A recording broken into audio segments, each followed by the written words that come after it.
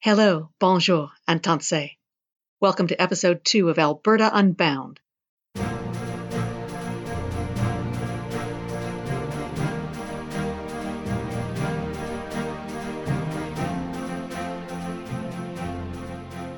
I'm Senator Paula Simons, and this episode is called We Must Get Over Ourselves. I've taken that title from something one of our panelists, Dr. Diana Steinhauer, says in this episode because I think it's an apt summary of the theme we'll be discussing in this segment. If you're listening to episode 2, I hope you've already listened to episode 1. That's where we began our discussion about Alberta identity and Alberta's root culture, with Dr. Steinhauer, president of Yellowhead Tribal College, and with her fellow panelists, Dr. Jared Wesley, a professor of political science from the University of Alberta, Shannon Stubbs, the Conservative MP for the riding of Lakeland, northeast of Edmonton, Omar Mawalem, an award-winning journalist and author, and Doug Griffiths, a writer, lecturer, and former Progressive Conservative cabinet minister who calls himself a politician in recovery. We recorded this forum well before the days of COVID-19 and social distancing. The panel discussion took place on March 5th, live on stage in the Old Strathcona Theatre District, one of Edmonton's most urban and urbane spaces. But we began this part of our conversation talking about the tensions between Alberta's rural past and its complicated future. Let's start there, with a question from me to Doug Griffiths, a question that resonates as much, if not more so now, as we contemplate a future for Alberta in a post-pandemic world. So I wanted to ask Doug, there are so many divides in Alberta, north-south, rural-urban. You represented a rural Alberta riding. You've dedicated your professional career to talking about the revitalization of rural communities. So as our province becomes more and more urban, how does that change our sense of ourselves as a community in a province? Yeah, it actually, I could talk about this forever, obviously, but you know what? In rural Alberta, I think there's frustration and there's anger because they're feeling a disconnection given the shift in Alberta and the way things are changing. They might feel better the last few months, but that won't last very long. But you know what? I think they're angry because they feel that disconnect and they feel like their lives are changing. I mean, the next book I'm working on is Renaissance or Revolution: The Re-Rise of Rural America, North America. And revolution is crossed off because from my experience traveling around all over North America, a lot of rural communities are feeling frustrated. And revolution is about anger and about taking something back. And yet nothing's been stolen from them. The world has changed. And so I think all rural communities across North America need to realize that it's time to embrace a renaissance, a change that's not going to make their way of life go away. It will make it better. The resistance to the change that's coming will make them obsolete. But there's so many people that just want to hold on to the way things were, and I think they're sensing that disconnect in the way things are shifting, and they don't know where they fit in. And you know, I was in politics for 13 years. I've been through rehab. I'm not going back. It's exactly like that. What is wrong? But I will say that, you know, the biggest challenge I think we have that's holding rural Alberta back in lots of rural communities is that anger is being fed. And that's what's preventing them from moving on and moving forward into a new economy and a new evolution. All right. I see Shannon shaking her head, and so I would love to get Shannon's reaction to that. Yeah, so I guess I'm going to stray off of what your original question was, and I might need help kind of articulating myself on this. I'm trying to. I've promised Paula that I'm going to do my level best not to be partisan. No, but I want us to debate and to discuss. This is good. So I'll demonstrate a side of myself that might not be apparent in the 35 seconds I have to ask a question in QP. Very strongly for the 84% of people in Lakeland who sent me there to do that job for them. I'm a little bit confused, I guess, about this whole discussion because I grew up right outside of a very small village called Shipman on a farm, 250 people out there. Then I went to Lamont High School, but I guess I've already articulated that I think I have a perspective on the country because of my background too. And I think what's actually happened is that rural Albertans and all Albertans have, there has been a failure of imagination, and there has been an acceptance of stereotypes about ourselves within our province, and there are stereotypes outside of our province. So I do believe in Alberta exceptionalism. But first of all, I would say, so I'm going to try to unpack about 18 different things here. Thank goodness the speaker isn't here. That's why I almost get kicked out over. First of all, every single province and region in this country is unique. I've been to all the provinces and to two of the territories. I mean, they are unique. That is the promise and the success and the blessing and the celebration of Canada. They're all unique and they are diverse. But I believe fervently there absolutely is, maybe not this idea of an individual Albertan. Well, I know there's not an individual Albertan, but I do believe there is an ethos and a character and an imagination that binds all of us, because it's what brought people from around the world and across the country to come and build this province. Now, I might get into making a case that it would be related to free enterprise principles that attract economic development, therefore provided opportunities. We could get into that. I think that's why. So I do firmly believe there is an Alberta spirit. But I myself didn't really picture this one individual archetype Albertan. And I think it is based on this, now I don't know if I'm rambling here, but it's the stereotypes that we've applied to ourselves and things we don't even know about ourselves. So I represent a riding that goes from Bruderheim to Wandering River to the Lloydminster and down to Paradise Valley. I usually say if you're anywhere in Northeast Alberta, you're probably in Lakeland at some point. Well, I represent a city, Canada's only border city, that is the youngest median age of any city in Canada. And how many people know that the oldest Lebanese community in Canada is west of us in Lac La Biche, right? And how many people reflexively know that the Fringe Theatre Festival is the world's largest performing arts festival on planet Earth? Well, lots of Albertans don't even know that. And I think it's true that there are stereotypes about us elsewhere, and they don't know that either. But I think sitting here maybe having imagined that I would be one of the people who would be able to imagine an individual Albertan, I actually didn't, because Alberta is much more diverse and comprehensive and complicated and nuanced in all of these ways that I fear we don't even know about ourselves. And that's what makes it difficult for us to tell that story to the rest of the country and to the world. And it's about time we do learn these things about ourselves and we start talking about it unapologetically in all our diversity and all the differences right across the province. I mean, we're a province that has the most protected heritage sites in all of Canada.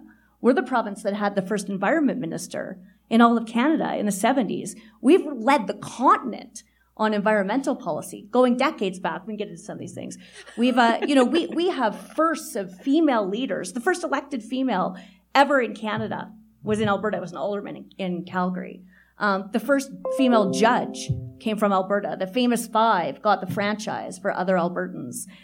We have the first Indigenous senator, the first Métis senator, which actually the village of Hardisty, which Doug used to represent, is named after. The first Indigenous lieutenant governor, which Dr. Steinhauer is a descendant of. I mean, this is Alberta.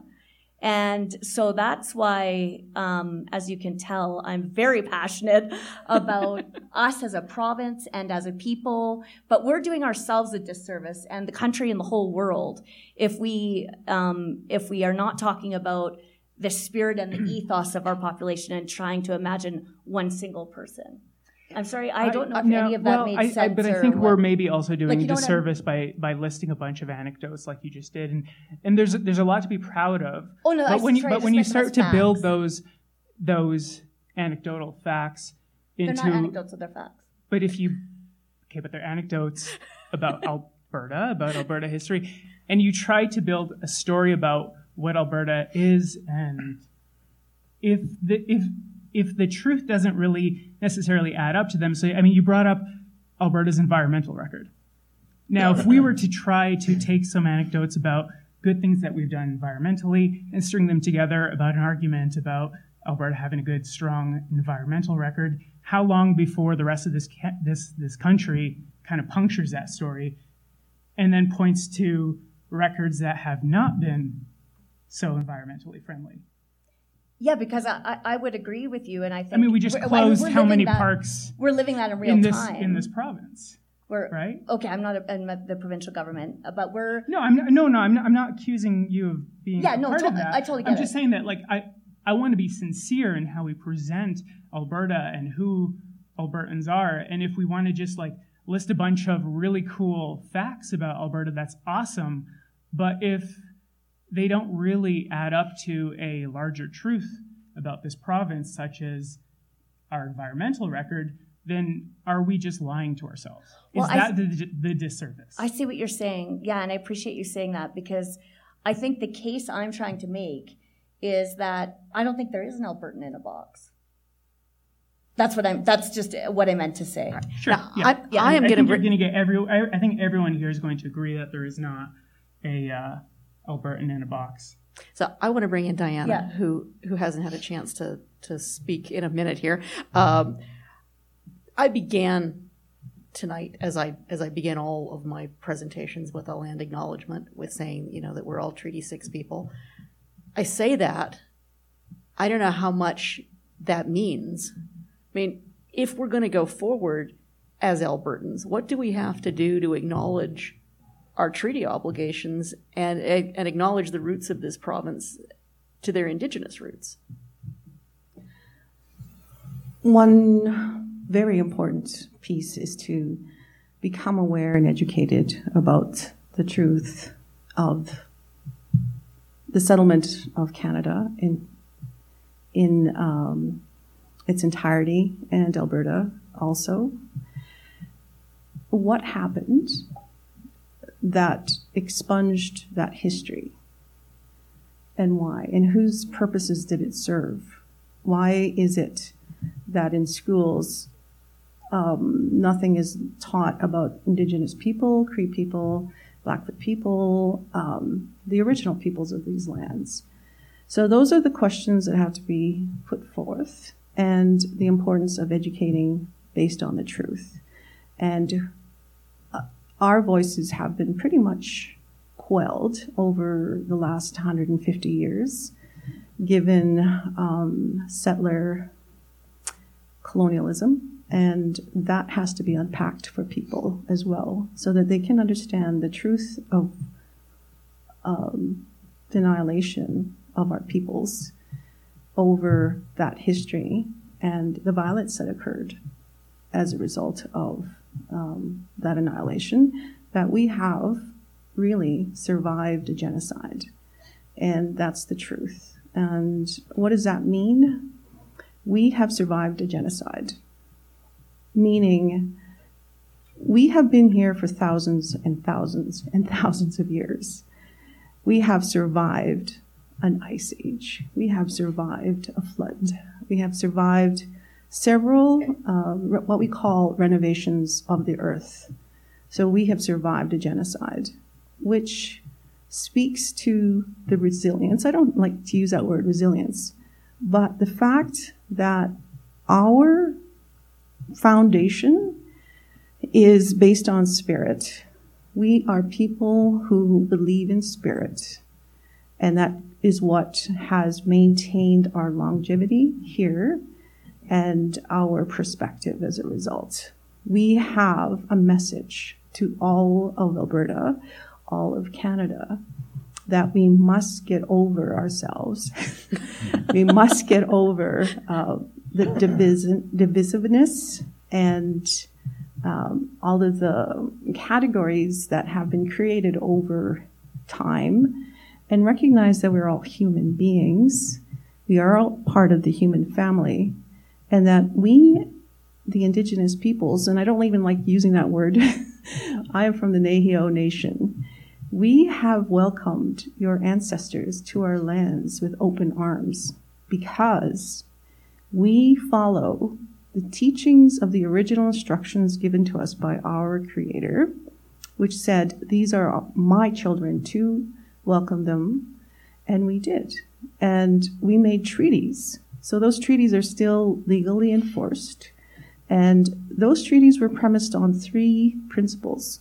And they're very, very simple for human people to realize. And this is maybe the story that I want to leave with you. And that is that story of what does it mean to live in peace, friendship, and respect with one another. That is where we need to bring it forward and teach our children and our future generations, because we want to have 7 generations into the future. It's because of those 7 generations that made those treaties that we are still here as a peoples. And we want to leave something for our future generations, not just our Neheo people, but all of the people of the globe. And so that's where we start. Thank you so much for listening to episode 2 of our podcast, Alberta Unbound, the episode we called We Must Get Over Ourselves.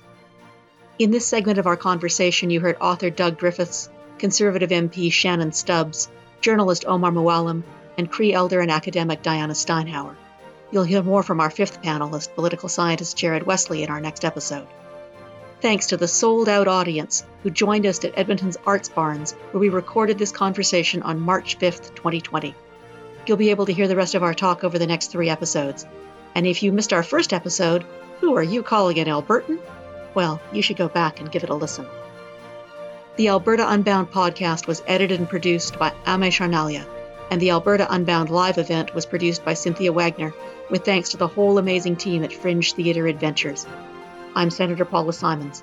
Thank you, merci, and hi hi.